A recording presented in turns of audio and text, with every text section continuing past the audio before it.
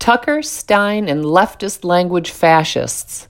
Several days ago, I took Tucker Carlson, a self-identifying Christian, to my teeny-tiny virtual woodshed for congratulating homosexual Democratic strategist Richard Goodstein on his God-mocking, soul-destroying pseudo-marriage.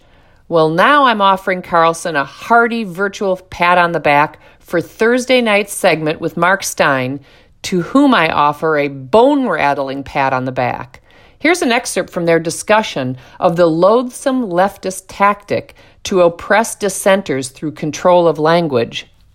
Stein, quote, "We have this immense cleansing of language, and leftists are playing for big game here. I noticed about a decade ago the government of Spain removed the words mother and father from its birth certificates and replaced them with progenitor A and progenitor B. The fact is, the abolition of mother and father is actually quite a big thing. And the left is clever about this. They play for big prizes. One of the reasons I despair about the political right is because we get all, ooh, yeah, we're trying to get a cut in capital gains tax through Congress. Meanwhile, leftists are abolishing the sexes. They're abolishing the sexes. That's incredible." End quote.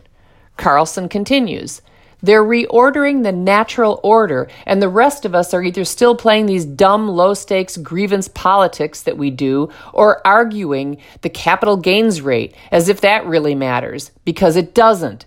Meanwhile, no one's getting married, the kids are all born out of wedlock, and society collapses." End quote.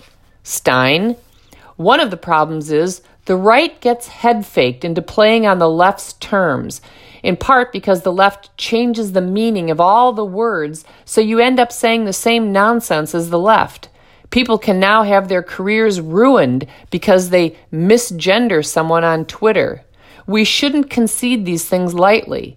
This is actually industrial-scale Orwellianism, where you're precisely inverting the meaning of language so that people can't even discuss certain topics anymore." End quote. And then Carlson, "When we give up these battles over words, we give up autonomy." End quote. I have long argued that there is no greater threat to our First Amendment protections than that posed by LGBTQQAP fascists. I have specifically said, and taken flack from rhinos for doing so, that the reductively called social issues are far more important than tax rates. And I have said countless times that under no circumstance should conservatives capitulate to language diktats. Do not ever mis-sex cross-sex masqueraders. Do not ever use pronouns that don't match biological sex. I would quibble with Stein on one word. He said, we shouldn't concede these things lightly. I would say we shouldn't concede these things, period.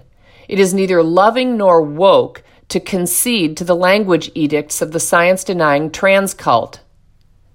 Psst, come closer.